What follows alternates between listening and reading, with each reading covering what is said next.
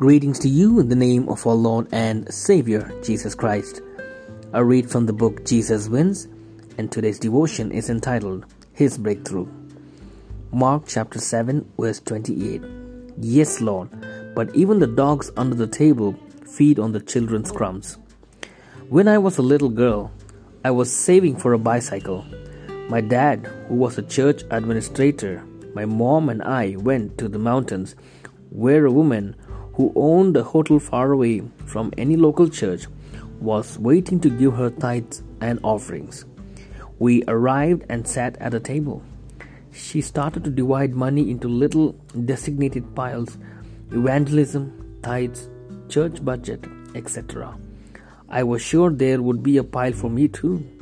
When the money ran out, I yelled in utter desperation, "And for my bicycle? How could there be so much for church and nothing for me?" Have you ever wondered if there is enough for you? I have. In the time of Jesus, some wondered whether there was enough for them because they were labeled as outsiders. The feeding of the 5,000 had left the crowd satisfied through the multiplication of the bread. Mark chapter 7 verse 24 finds Jesus in Tyre and Sidon, which was a pagan territory that carried a long history of antagonism toward the people of Israel. A Gentile woman of the Syro-Phoenician race asked Jesus for mercy for her daughter. Jesus tells her a riddle about being satisfied with bread, the two pivotal words in the preceding feeding of the 5,000, and he was saying to her, "Let the children be satisfied first, for it is not good to take the children's bread and throw it to the dogs." The woman responds to the riddle and does not ask for the children's bread, not for the first place. She asks for the humble place of a little dog that feeds from the children's crumbs.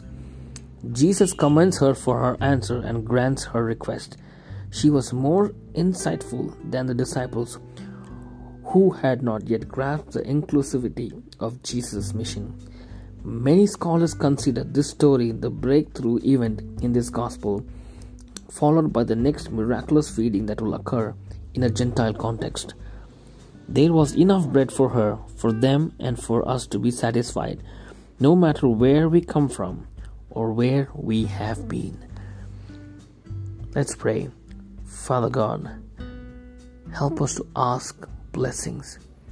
Even that breadcrumbs level of blessings, Lord, you provide for us will be enough.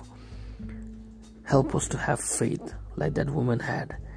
In Jesus' name, Amen.